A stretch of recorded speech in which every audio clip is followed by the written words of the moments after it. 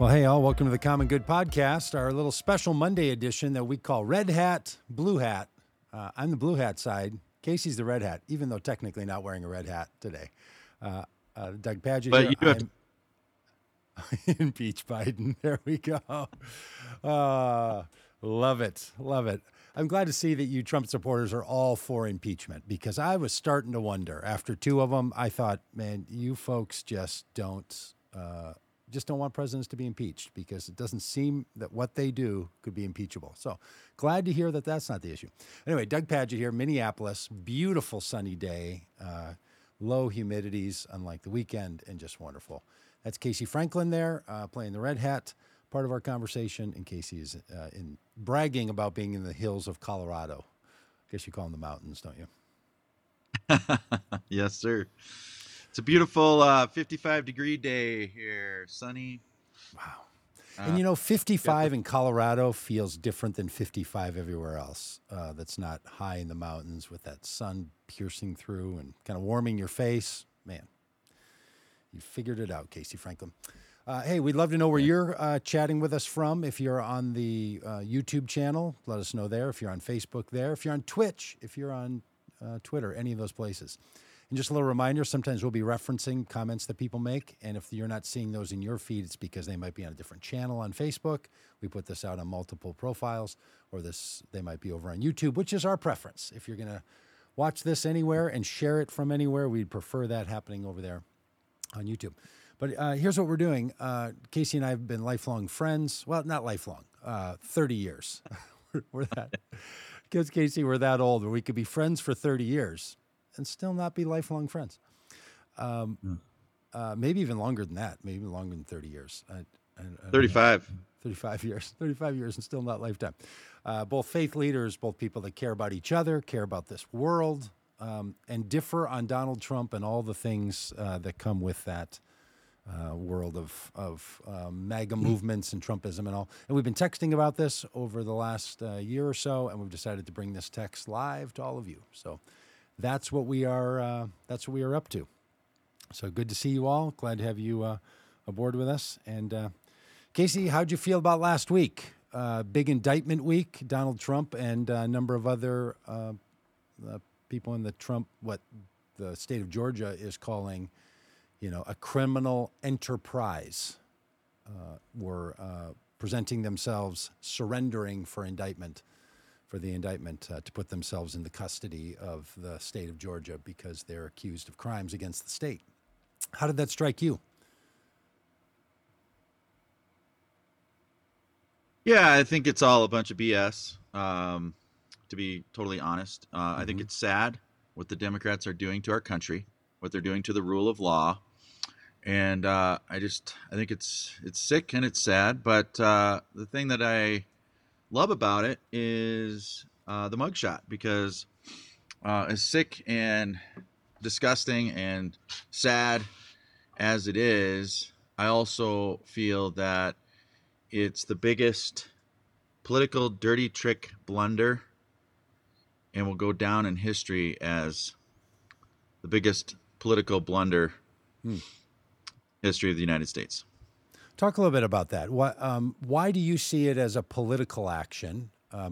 I don't see it that way at all. I think it's what they do in Georgia when they're having to prosecute 17, 18, 19 people inside of a criminal enterprise. They need to treat all of them fairly. Why do you think, oh, no, this is a political thing as opposed to a legal thing? Oh, all of the indictments are political. They're all political. They're all political targeting of a political opponent.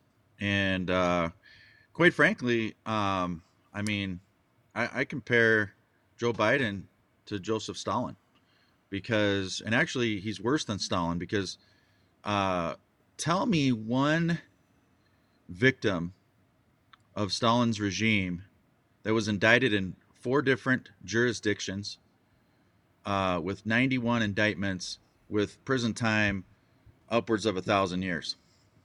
Can you think of a single? Well, no, I think what Stalin is known for is extermination of multitudes of people, mass genocide in his country. So I think to suggest that Donald Trump being held accountable in 4 different jurisdictions for crimes he committed before he was president, while he was president, and after he was president, to compare that to Stalin and mass genocide and murder of millions of people, I got to tell you, Casey, that is, and then for you to say, and you didn't even accuse the person in a court of law, and then the person may have to spend time in jail. That's worse than Stalin. That's the kind of thing that, frankly, I think makes this political. Like, I know you say that the prosecutors are the political ones. I'm going to still trust this country that when there's grand juries and judges and prosecutors, that it's removed from the political system. You seem to think it's political when it's Donald Trump. Well, yeah. And, I mean, I'm not talking about the extermination stuff. I'm talking about the political targeting of political opponents. And, this has all been coordinated. Every single one of these indictments, I mean, they've been very careful not to bump into each other. So they're obviously coordinating with each other. And, you can indict a ham sandwich. That's Really? an old saying. Because you can indict a ham sandwich. Yeah, listen. I get your point. You think it's easy enough to indict someone. You think an indictment can come down and that's easy to get. That's your view. Because think of it like this, Doug. A prosecutor does not have to share any exculpatory evidence with the grand jury that they're talking to. That's true. So, and all these prosecutors, by and large, campaigned on getting Donald Trump. So how can you say it's not political? They campaigned on doing this. Okay, so if Donald Trump is running for office in 2016 saying, if you elect me, I will lock up Hillary Clinton. Was that political? Was that him running? Remember. I'm sorry. His crowd may have said that. I don't remember him saying that. Oh, he did repeatedly. That's why the lock her up chant was started by Michael Flynn, who then later was arrested by the FBI and locked up, ironically.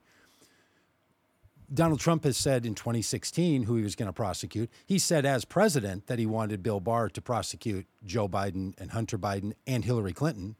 He's saying now, running for office, I will lock these people up and I will be your retribution. So honestly, it's hard for me to understand the argument. I know we've had this over text, for months and months, that you see what is going on in the legal system as political. You see what Donald Trump did and actually is doing as not political, just a poor guy fighting back. And this happens all the time in our conversations, Casey. Like, you're constantly saying you got an impeached Biden hat, but you're also wanting Biden to be arrested. We should talk about that, and we will in a moment. You want Hunter Biden to be arrested, and somehow you believe that those prosecutions would be legitimate. But what makes it illegitimate about in these charges brought against Donald Trump and his co-conspirators and the people in his criminal enterprise is somehow political. Can you help me understand that? You seem to still trust the justice system, but not when it comes to Donald Trump, as if he's the exception to all of these matters. Sure. And I failed to mention early on here that I love you. Oh yeah, you're my friend.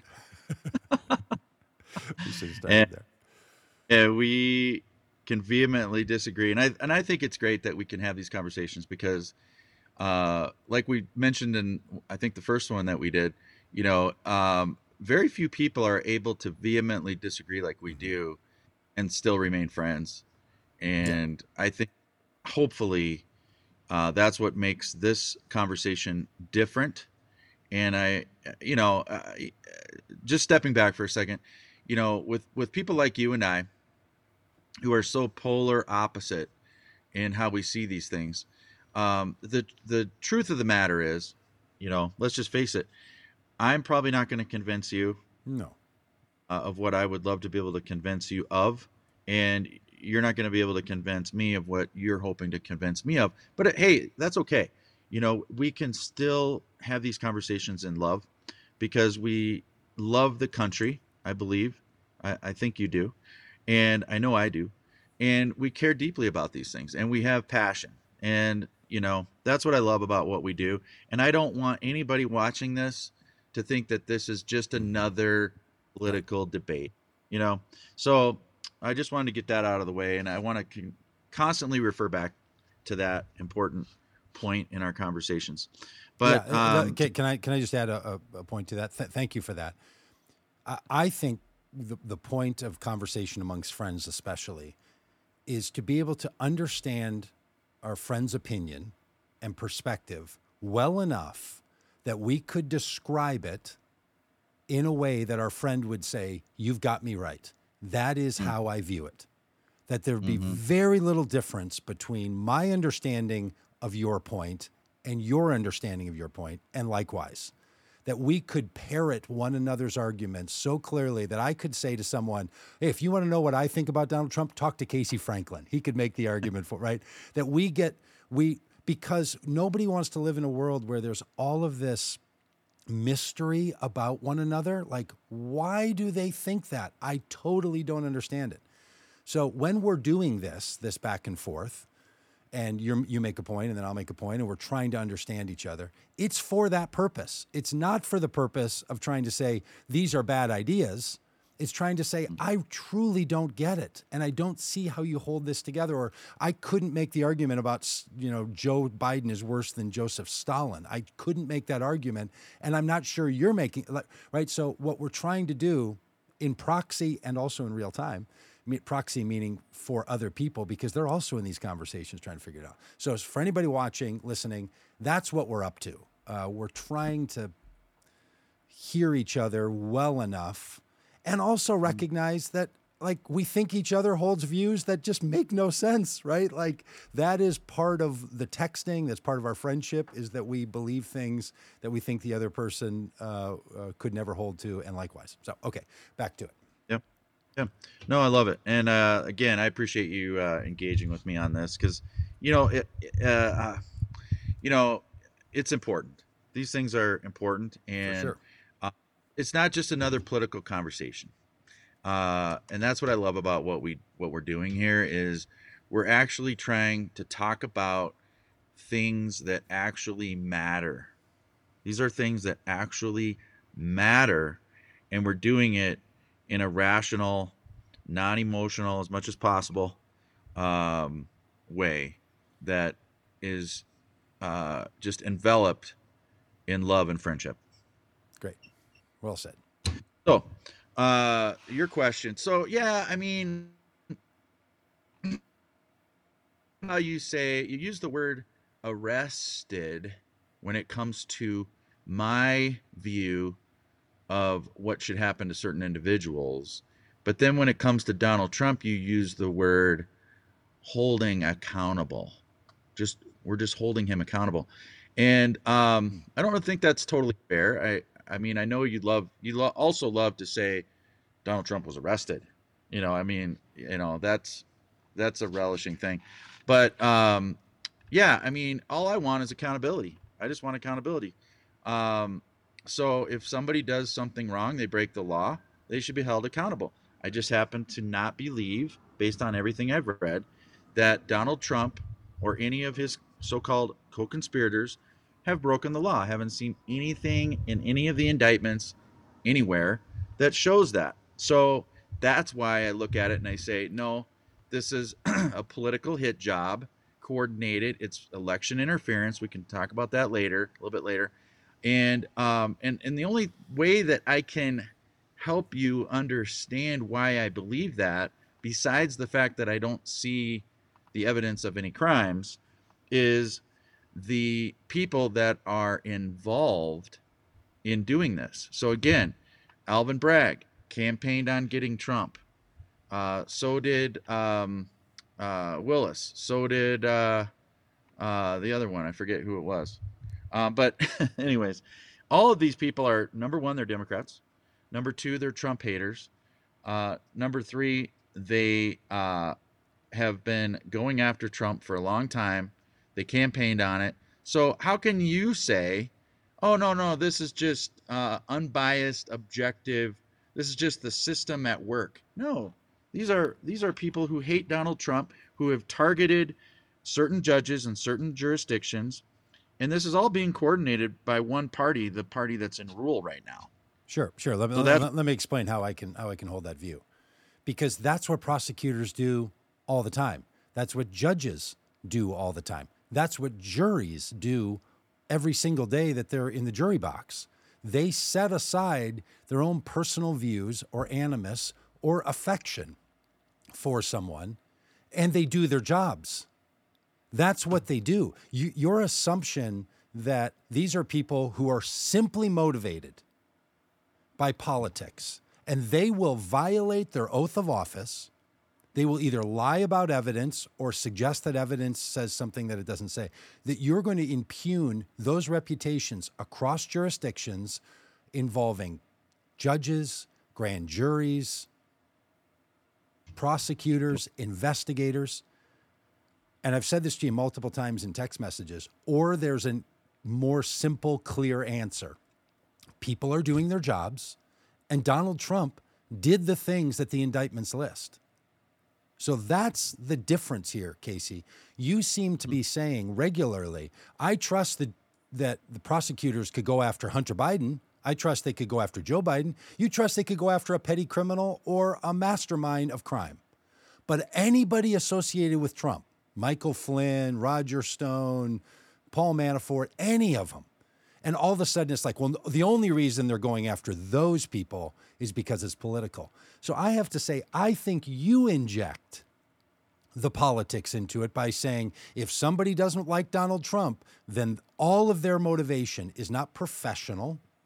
It's not legitimate, as if somehow hating Donald Trump politically is so powerful, it blinds people who've spent their careers as judges, prosecutors, lawyers.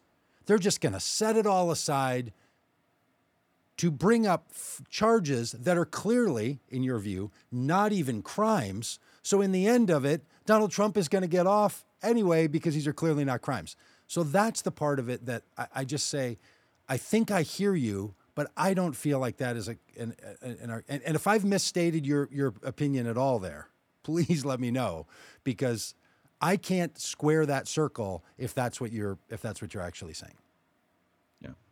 Well, I can't help but think that you would feel the same way that I do if prosecutors who were Republican, conservative, have tweeted that they strongly oppose and your person, whether it's Joe Biden or whoever, and the area that they're in was 95% Republican population. Fani and the Willis? judge Are you talking about Fani Willis in Georgia? Hold on. That they're going to is also someone who has talked about their hatred for the person and has donated money toward the other side. You see what I mean? So yeah, you've got look, I'm not arguing that these people may or may not have an opinion. What I'm saying is your suggestion is that I would feel that people are willing to set aside all of their professional opinion for this. It's obvious that that's what's on. No, it's not obvious. In fact, it's obvious because they're okay. So let's move on this one. We differ on that.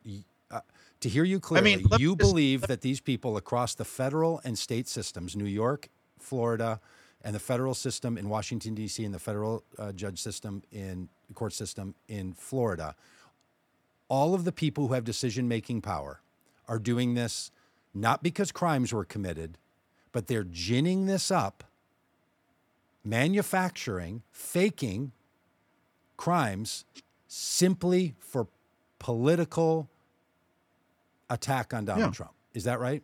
Yeah. Okay. Yeah, and let me share one more thought. Why didn't they bring all this a lot sooner? Why did they wait till now during the election season to be doing this? Why are they choosing dates for trials that are perfectly timed with things like Super Tuesday and other key election dates. I mean, this is just Look, it is so I can't this. explain a conspiracy that doesn't exist. I'll just say if they were going to do that thing you're describing, they would have done this before Donald Trump announced. They would have done it, January 30th of 2021, right? So of Why? course they would, because then Donald Trump wouldn't have been an announced candidate. It makes it more Right. difficult that he's an announced candidate. It makes it harder. All right, so let me circle back on this one, Casey, because this one is important, I think, to sort of for me to wrap my head around, specifically around Georgia. Let's just talk about that one because it's the newest of the four. I Right. like to say not only are there 4 indictments in 4 different jurisdictions, but 4 different periods of time. One before Trump was president, that's the lying that he did about the money that he paid to keep the story about his affair with Stormy Agreement. Daniels quiet. Then there was the one that he caused the insurrection and tried to violate the rights of the people of the United States, and the one that Which he he hasn't been- interfered with the results of the election, those charges. So those are during his presidency. And then the obstruction of justice that he did with the files that he was keeping is after his presidency. So we have 4 different jurisdictions, 3 different time frames for the guy. But let's talk about this one in Georgia for a minute. What I want to get clear with you is that when you say everything Trump has done here is not a crime, there's 2 ways someone can get to that. One would be the person didn't do the thing you're saying the person did. So let's say someone accuses you and I of consorting to steal a car, and we join Right. together, and they say we joined together to steal a car, and we say we didn't take a car. We were never in a car. We didn't ask any. No car was taken that had involved us. Okay? Yep. That's one argument. We didn't do it. The thing you're saying we did in the indictment, stole a car. We didn't steal a car. The other is that car that we got in and we took, we had the right to take that car. It wasn't stolen. We got in a car, you and I, we took the car, but we had the right to do it. What I Right. want to clarify with you, we'll just stick with Georgia because we can move through the boxes and the obstruction of justice, and we can move through the federal level of what went on January 6th and before and after. Let's just talk about Georgia. Those charges that are brought against the criminal conspiracy, all of those that I know you've read, are you saying Donald Trump didn't do those things, didn't take the car, or are you saying he did them, but I, Casey Franklin, don't consider those to be a crime? Yeah, I would say there's cases where both are true. Okay. Depending on talking about. I mean, really, the indictment in Georgia, the biggest problem with it is it actually, if you read it carefully, it should actually be thrown out for failure to actually cite what the actual crime really is. It's very vague in its explanation, which is similar to what happened in the Bragg situation, because Alvin Bragg is still not named what the crime actually was that makes a misdemeanor at worst a felony. Okay. So again, in Georgia, your argument is some of the things he didn't do, they've made up story or evidence, and the other things he did the action, called the Secretary of State and said, "I'm looking for 11,780 votes. I need you to get those for me," which is one more than we That's need. not- Even though he said, Yeah. you're saying he did that, but that's not a crime. Oh, no, that's not a crime. Okay. Of course so, not. So here's here's the thing, Casey. That's for a jury to decide. And when you say to yourself, any of us, there are professionals who decide if something is a crime.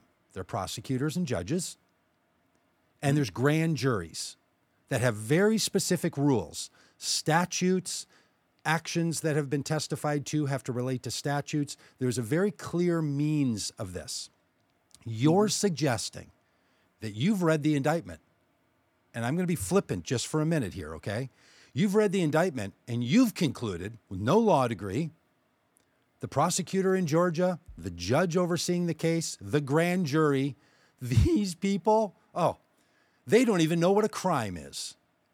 Now, that's the part that really gets me about all this with Trump supporters, is that when they try to say it wasn't a crime, is it really your call?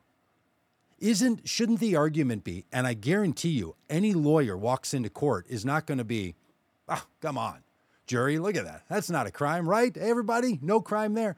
They're going to have to say the thing he did didn't rise to the level of a crime, and we have to prove. For you to be making the argument that after all of this work, 2.5 years of investigation, charges brought against 18 people, is so easily dismissed as if these are first-year law students writing up a brief that even someone like you and me can look at these. And I'll just say, I guess what I'm doing is I'm going to give the benefit of the doubt that people who've brought these charges on a case that's this significant in United States history, they're not going to be foiled by, boy, we didn't even know how to fill out the paperwork. But I feel like that's what you're saying, that these folks are so inept and so blinded by their political hatred that they've blundered themselves, and this case should actually be thrown out. Doesn't even carry the weight. How do you respond to my question and embedded criticism of that argument? Yeah, so it's simple. You have a political prosecutor who hates Donald Trump, campaigned like Alvin Bragg on getting Trump, and comes up with some charges that they think they can convince, a jury pool by showing, this is this, this is this, this is this, this is this, and they're gonna be fooled by that, and apparently they were, and maybe most of them don't like Trump either. Who knows? But it's so obvious that this is just all politics. Wow. Okay, just as simple as that. I think it's not at all obvious that this is politics, and frankly, I think it takes a very cynical attitude toward our judicial system that you say you trust, but then you say these people are uninformed, able to be duped. It's you guys. Well, you guys do the same thing with Hillary's emails, with Hunter Biden's laptop and his crimes, and all the mounting evidence that's coming out against Joe Biden, which comes out more and more every day. You guys are doing the same thing. It's just the difference is there's no prosecution, there's no court situation, there's no jury. None of that has happened yet. So it's easy for you to say, oh, well, since it hasn't been prosecuted, then obviously it's nothing. So what do you think will happen, Casey, if, let's say, a Republican wins the presidency in 2024 or later, and they prosecute Hunter Biden and Hillary Clinton and Joe Biden, things that Trump's Justice Department did not do in 4 years in control. And someone then says, oh, all of those crimes didn't happen. They're all just political. Are you going to feel like that's somebody who trusts the political system and trusts the judicial system? Or are you going to say, hey, you now need to trust the evidence because prosecution of Joe Biden is not political? Like, are you really saying it just depends on who it is? And if it's Republicans, then it's fair. And if it's Democrats, then of course it's political. This is exactly why I'm very, very concerned about what the Democrats have crossed the Rubicon, because this is exactly what goes on in third world banana republics. It's whoever is in charge, whoever the party in power is, they rule. They go after the other party. They go after their political enemies. And now, why wouldn't the Republicans do the exact same thing that the Democrats are doing once they get into power? What's going to prevent them from doing that? And then, what is? Hold on. Then the question is, okay, is this legitimate? Is this fair? Is this unbiased? Do you see the problem here? This is where the problem lies. Now, let me just say one more thing. If the Democrats had waited until after the election, or there were more, or any for that matter, Republicans involved in any of these allegations and indictments, then it would seem a little more legitimate. But right now, the way that this is looking, it looks terrible, and the But American people but when it are was seeing when it was it is. January 6th, select committee led by Republicans, you said they're not real Republicans. In Georgia, when there's prosecutors who are Republicans, they're not real Republicans.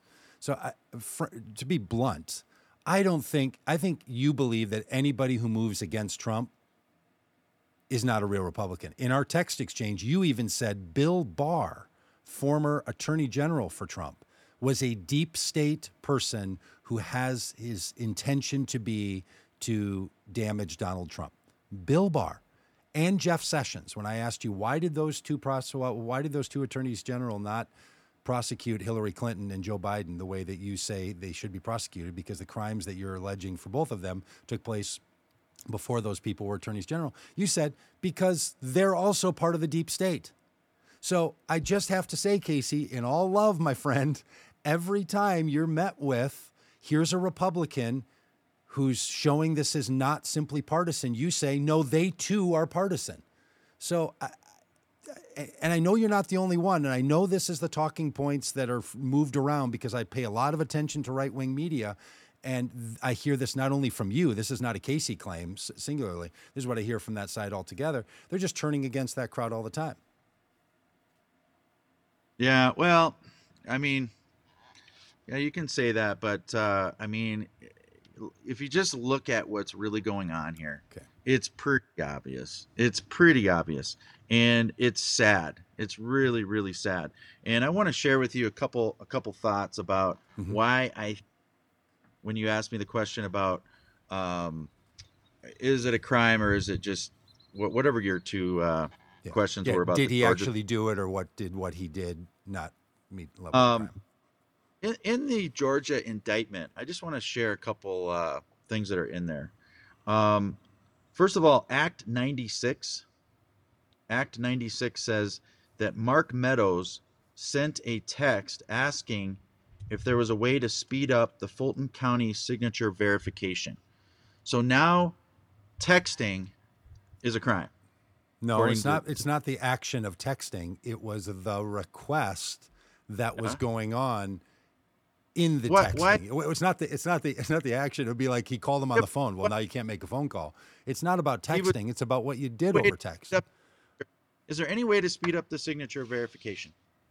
And go on. Read the rest of it. What else does it say? What's the meaning of Act 96 in the indictment?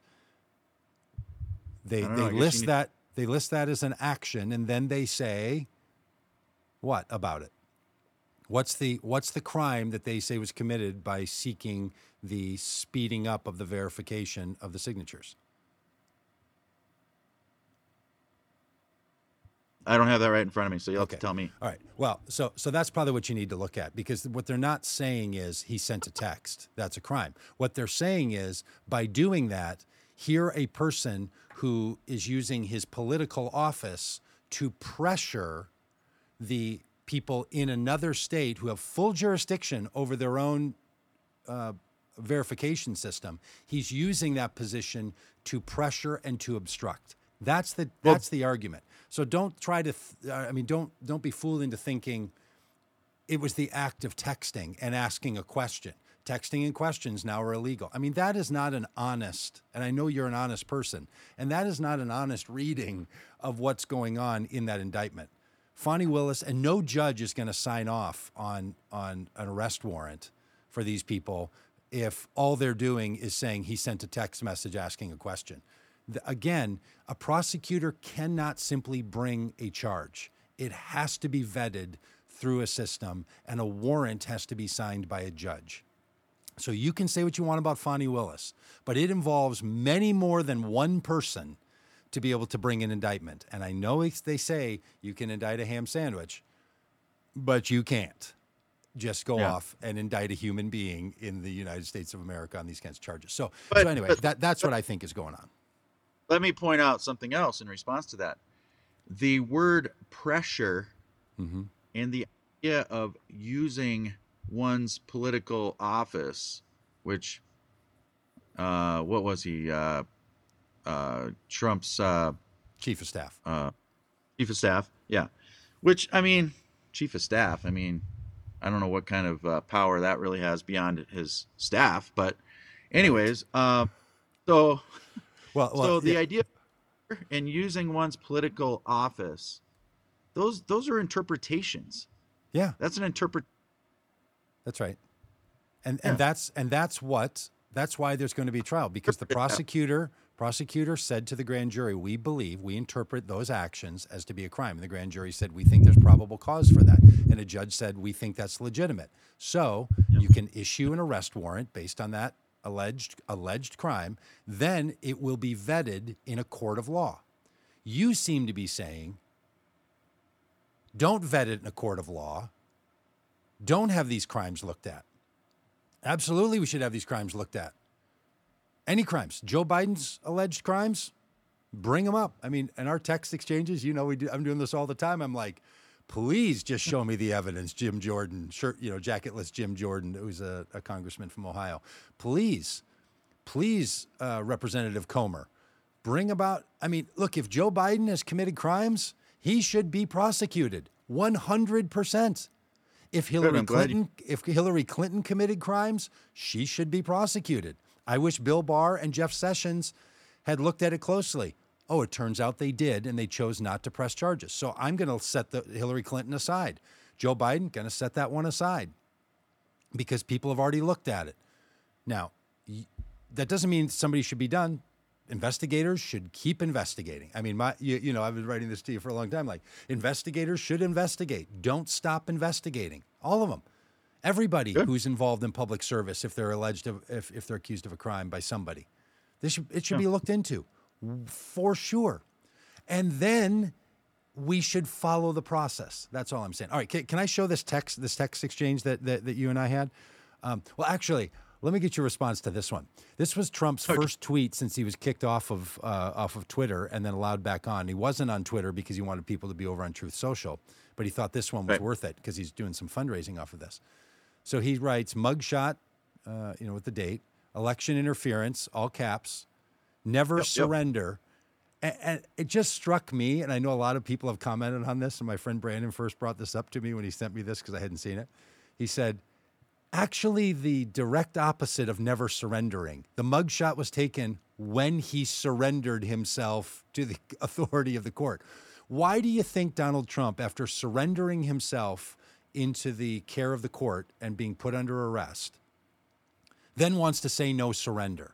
Do you think there's something going on? And you as a Trump supporter, did you feel like him being arrested and then detained and being then let out on bail, but still under the jurisdiction of the court, is a weakening status where Donald Trump had to say in all caps with an exclamation point, never surrender, even though he just did surrender to the court? Yeah. Great question. So first of all, I want to make a few comments here. Number one, what an amazing mugshot. I mean, this is the mugshot heard around the world.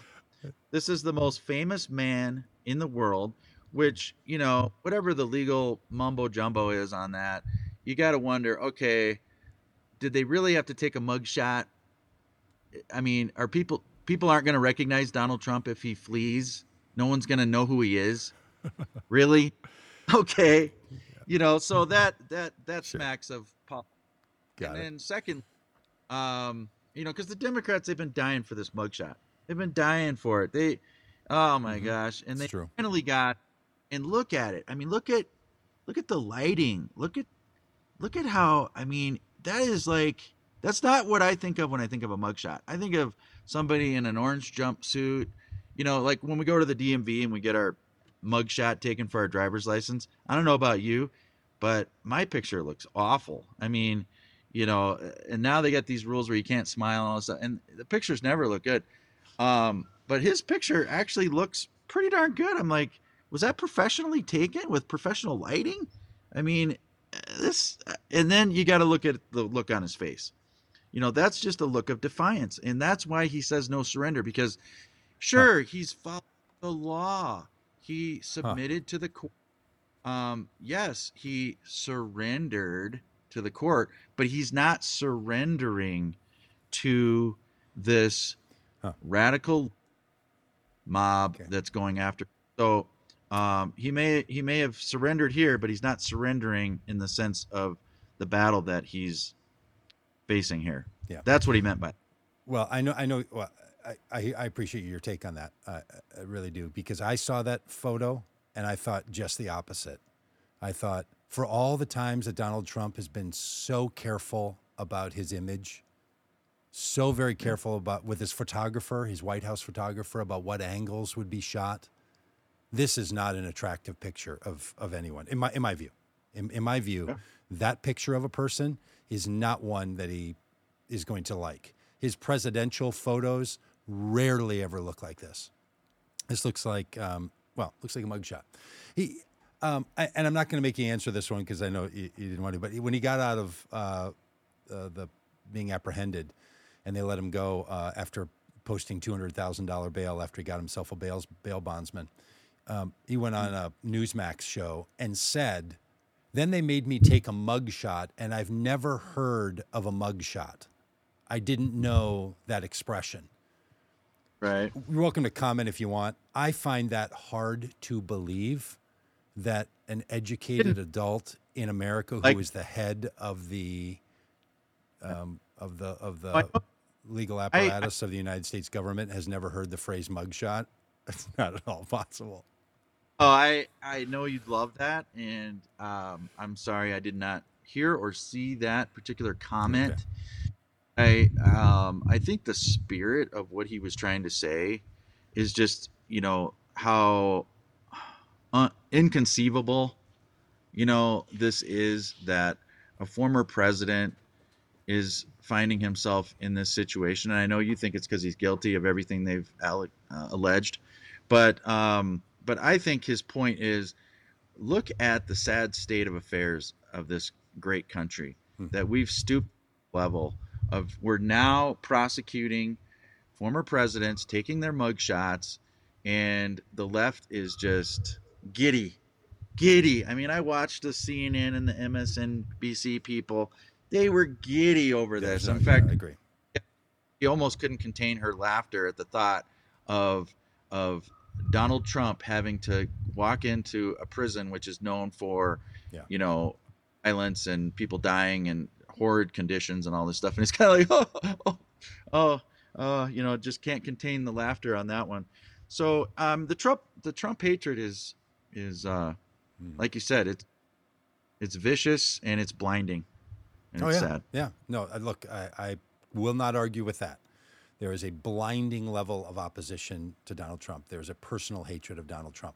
We're about to show a video that you wanted us to show of people responding to Joe Biden in Hawaii, and then people responding to Donald Trump in Hawaii. We can't play the audio of what the anti-Biden people are saying because it would then give us an explicit rating on all these video places. So I'll just simply say, based on this video and my own experience, the opposition to Joe Biden, the opposition to Barack Obama, the opposition to Bill and Hillary Clinton, the opposition to Nancy Pelosi is also really ratcheted up, my friend. The hatred of these people has no bounds. Mm-hmm. The hatred of Republicans by Democrats and other leftists has no bounds, for sure. I think we shouldn't be hating anybody.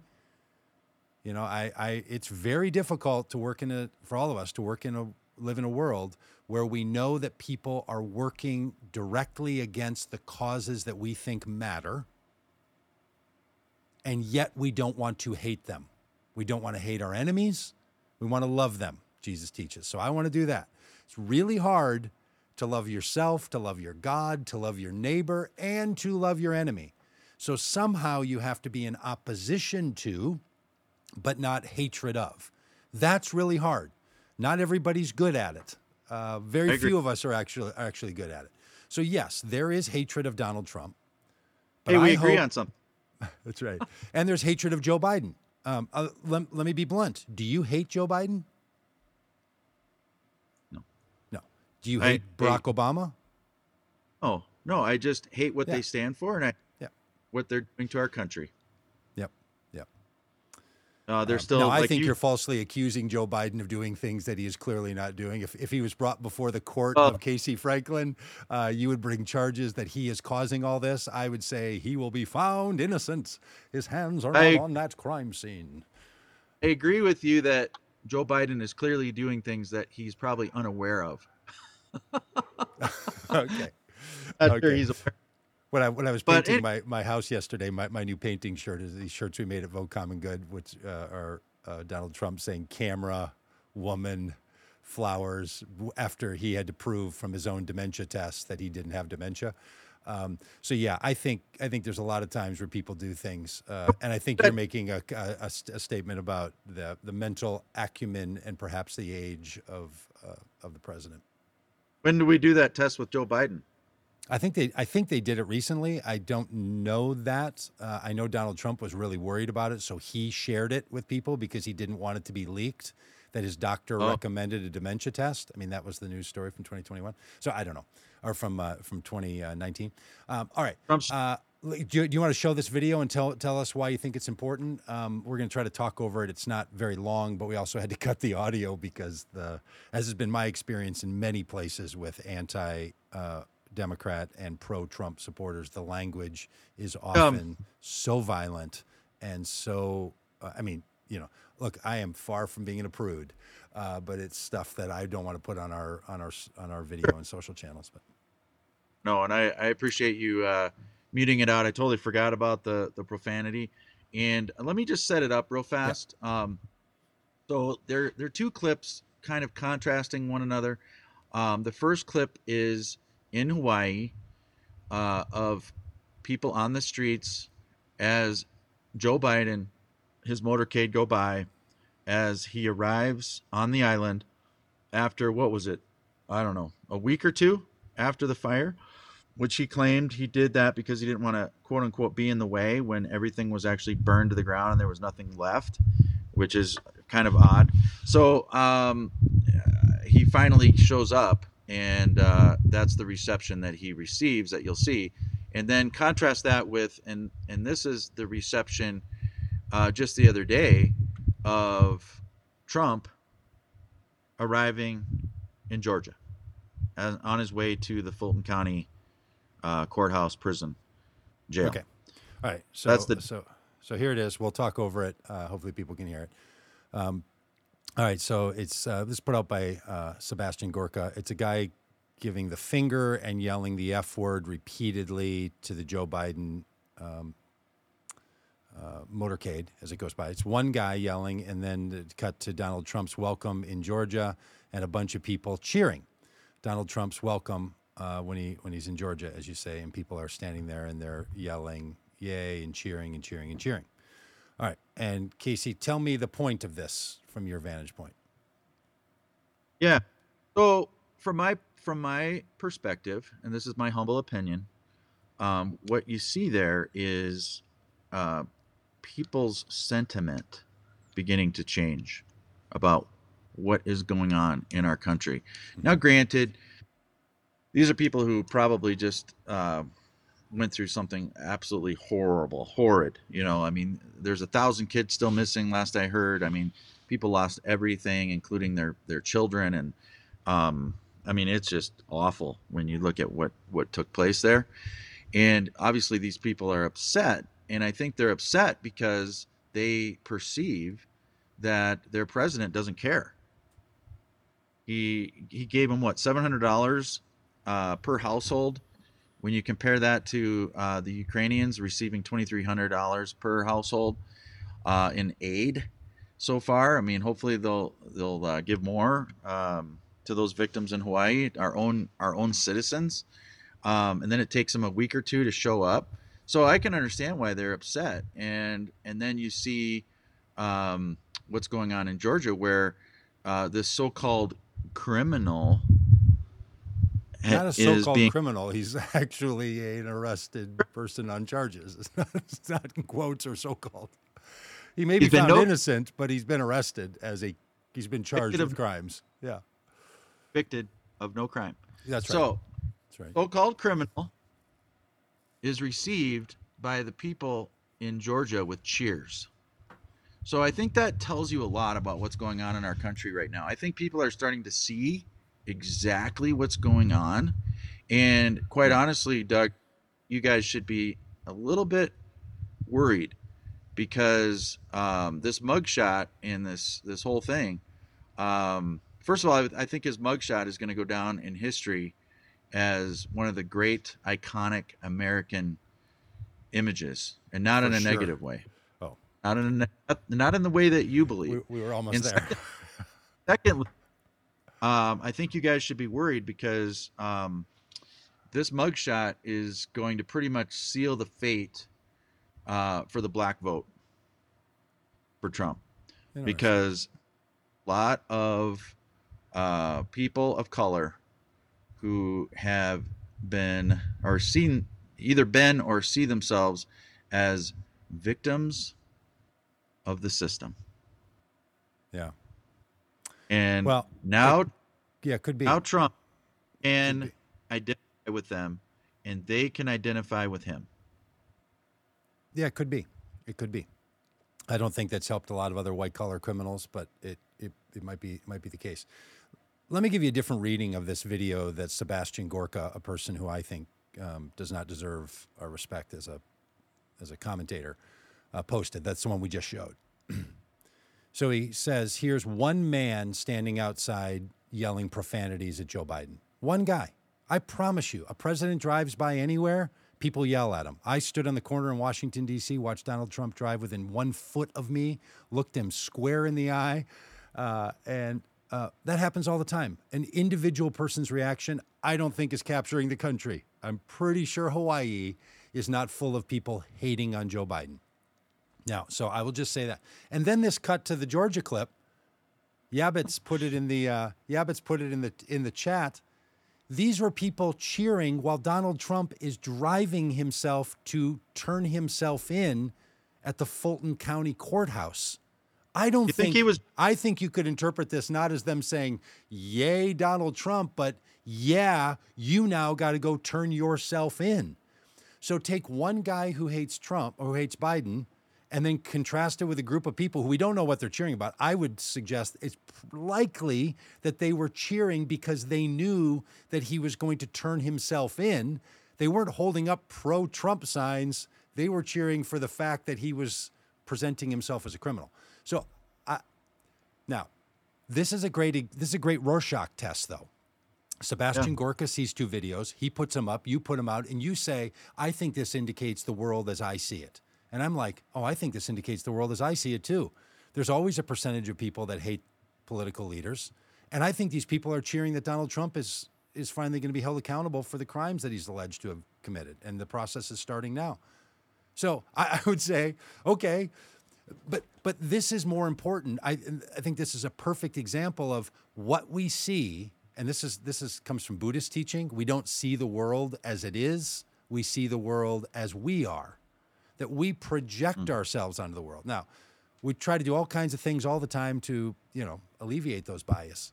But I think that's what's going on. So I think this is just an interesting, here's two of us. Again, I think what's interesting about our conversation is we're similar ages, similar backgrounds. We're both passionate and we care. We're friends who love each other. We've known each other for a long time. And then we get to this and we're just like, no, it's that. You remember those things that were around on the internet a while back? I don't know. There was like a picture, and there was one that was a color, and it was like, do you see this color or this color, or do you see the woman drinking water or the duck or whatever it is? I can't remember what the details are. Do you remember what I'm talking about? Yeah, there's a lot of those things out. There's even old-fashioned ones on paper. Yeah, that's right. Yeah, and maybe a poster. I remember a poster with an F-16 in it, like a fighter jet. And could you see it or not? And that's what it feels like. Like we look at the same data, the same actions, and have such radically different perspectives. And the question is why? And frankly, I think you think that because you've wanted my eyes to be opened, I think this is right. You think that I'm so biased in my blinded hatred of Donald Trump or his cause that I can't see clearly. And I think that you have a fetish commitment to Donald Trump, that causes you, an otherwise reasonable person, to say things about Donald Trump's actions that you would never say about anyone else's. And it's a standout that I think is an example of someone who's caught up in a world where you're, for some reason, not allowed to think the things about Donald Trump that you would think about anyone else. Okay. Yeah, no, I think that's a valid point that you're making there, and I appreciate that, because you're absolutely right that we all interpret the world through our own lens. And I think that I'm just as guilty of it, and I'm sure you're doing a lot of projecting yourself onto Donald Trump with things. But here's the thing about Donald Trump that I keep trying to kind of bring us back to, and that is, it's not really about him. I know you guys love to make it about Donald J. Trump. He represents something much bigger, much more powerful. And it's what he represents to some of us, to a lot of us, that matters, that causes us to say, hey, I like this guy. And part of it, quite honestly, is the fact that the radical left and people that think like you hate him so much. And when I say hate, I know you don't hate him as a person. You believe he's a child of God. I believe he's a child of God. I believe you're a child of God. I believe Joe Biden is a child of God. But you know what I mean when I say hate. Yeah, I do. And because he's hated so much by the people that hate him, it causes people like me to go, why is that? What does he represent to them that is so threatening? And I know your answer would be different from my answer, but my answer is he represents freedom, American values, the Constitution, small government, limited taxes. He represents freedom of speech. And all of these things, in my opinion, are being attacked viciously. And I would even call it an insurrection. What we're experiencing right now is a slow motion insurrection takeover by the radical left of our country. And Donald Trump represents probably the only person, at least one of very few, who will be able to stop it. Well, that is like the person that sees the red dot to me, whatever that. I'm just like, truly, man. Yeah. Well, maybe Donald you're seeing Trump's bullying and rudeness and cruelty, and telling the police not to be careful when they put somebody in the back of a squad car, and calling immigrants the names that he does, and saying we should suspend the Constitution in light of him, and somebody who keeps documents and shows them to people. Like almost everything, the way he down talks America, the stuff he says about it, the stuff he says about people who disagree with him, the names he calls, just all the way down the line. But look, my opposition to Donald Trump is not his rudeness, his crassness, his ineffectiveness. It is the policies that he invokes fundamentally. Yeah. We can talk about big government. I'd love to do that sometime. I think we should do a whole thing on actually the positions of Donald Trump that you hold and that you like, and the things you think represent that. I was told that last week. I was in Milwaukee, and I was interviewing people outside the Republican National Committee presidential debate. We're going to be showing a bunch of those interviews on these channels, so maybe we could do them for one of these. And what I heard from those folks there is basically what I heard from you and just now, and it's a version of the enemy of my enemy is my friend. Why am I supporting Donald Trump? Because people like you hate him so much. Okay, I get it. No. That's not the sole reason. Did I mishear you earlier when you said when people or leftists are so opposed to Donald Trump, it makes you think they must be opposed to those people are for something bad, so they must be opposing something good, and therefore I want to be on the side of good? Because that is the enemy of my enemy is my friend rationale. Right, but the only difference, the clarification point I'd like to make there is that's not the sole foundational reason. Yeah. That's just on the Part cake. of it. It's yeah, just it's just part of it. Yeah, got it. It's an ingredient. It's an ingredient. It's not the entirety. Yeah. It's not an apple. It's a cake. So one of the ingredients is that. But another one of the ingredients, which I think you also said, and this is what a number of these people said, was all of those people, this is them standing outside. We heard it from multiple folks. All the people pointing at the arena where the debate was going to happen. All those other candidates, they're all also part of the problem. They're also, a lot of the Republicans in Congress are part of the problem. I'm not here as a Republican. I'm here for Donald Trump because the Republicans and the Democrats are in the same boat. Those people are all against America and against my freedom. I've lived under both their administrations. I've lived under both of them being in control of the federal and state governments, and things are still terrible for me. They are the problem, and Donald Trump is different than all of them.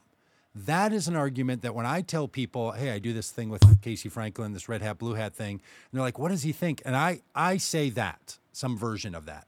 I say Casey's primary argument as a Republican is that somehow Donald Trump fulfills Republican needs, but more than that, he's separate from the rest of the swamp. And they support him because he's different than the rest of the political system. That's a fair assessment, and I think that there are both there's people of all political stripes that kind of fall into that category that don't necessarily support Donald Trump. Sure. But I think there's people out there, and it's one of the things that I understand it, but it makes me sad because I think it creates this sense of apathy. People in our country for a long time, sadly, have basically thrown up their hands and said they're all corrupt. Yep. It's beyond anything that I can do as one person to fix the problem. So I'm just going to tune out. Yep. I played hockey last night, and I was hanging out with a couple guys afterwards, and one of them, I don't even know how I brought up politics. I did not want to get into politics. We fortunately didn't get in. But he did say one thing.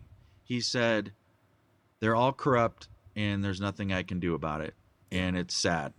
I just want to stay out of it. And I think that's one of the problems that we're facing as a country. And I think that's why, in part, another ingredient is people look at Donald Trump and say, you know what? He might be the only guy that can fix the mess, and I'm gonna see what he can do. Yeah, look, I hear you, and I think you're onto something really strongly here. But I would say that the Republicans and the Democrats are not on the same side of corruption; they're on the same side of political movements, and they're on a spectrum. And then there's Trump.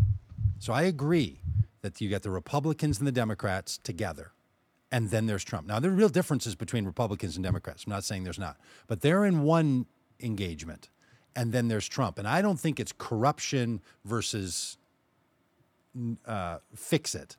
Clearly, after 4 years of Donald Trump as president, 2 impeachments, ineffectiveness, and multiple arrests, not that. And then after his presidency. I don't think he's the anti-corruption. I don't think he's the anti-corruption president. Yeah.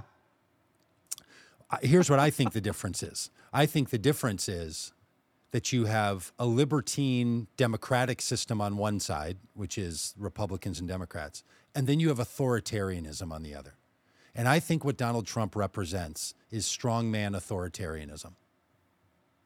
I am your retribution. No. I am the single one. They can't help you. I can. Suspend the Constitution in light of me. If I say it, then it's not illegal.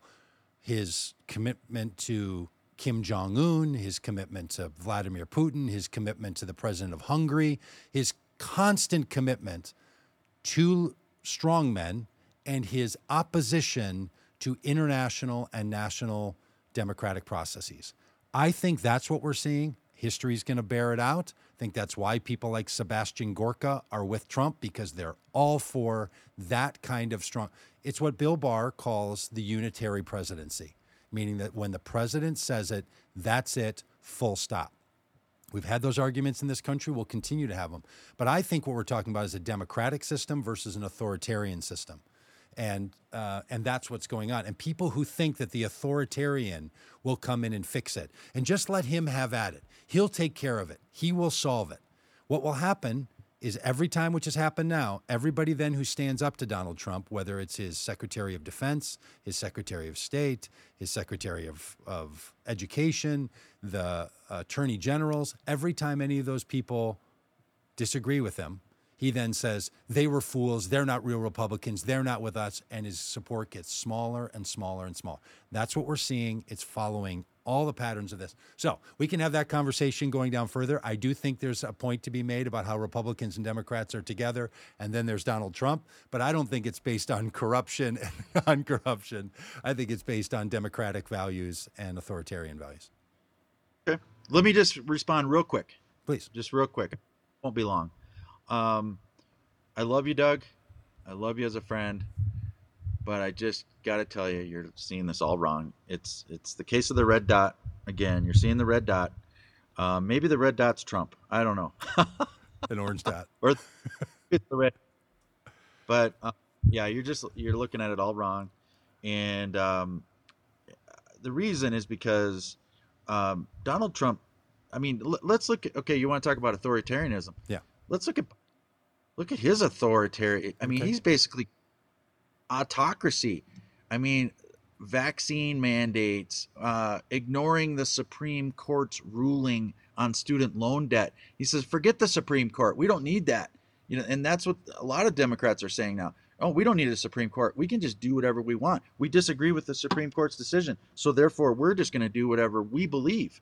That's what's going on right now. So everything that the left accuses Trump of being and doing, they're actually doing themselves.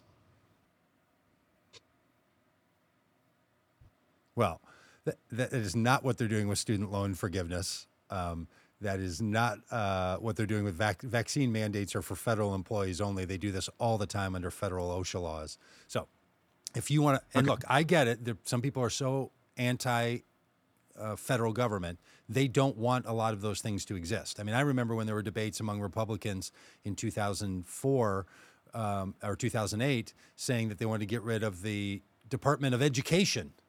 That's old Rick Perry. Like, that's been going on for a long. Okay, we can have all those arguments. I know a lot of old school Republicans still want to fight 1930s New Deal movement that created Social Security and Medicare and Medicaid, and then in the 1960s, the expansion of civil rights and the expansion of welfare system and all the rest. Fair enough. We should totally have those arguments. But being on one side of that versus the other does not make you authoritarian. What does make you authoritarian might be the kinds of things that we've seen under Donald Trump. But it seems like that's a pretty good red hat, blue hat day for us so far. But Casey, last week when we were having a little internet problem, I had to try to sing a song to the good people who pay attention to this podcast, and lots of things went bad.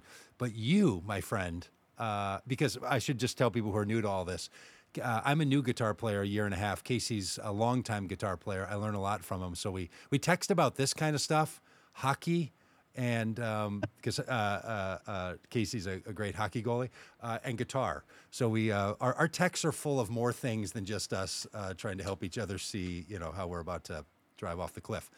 It's also this other stuff. So we're going to have a song each week.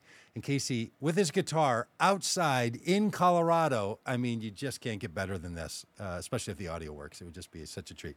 All right, Casey, let's hear it, my friend. All right, let me see if I can let you see my guitar a little bit here. Yeah, let me. I really wish I could change. Let me. Yeah, go ahead. Let me see if I can change something on my end here.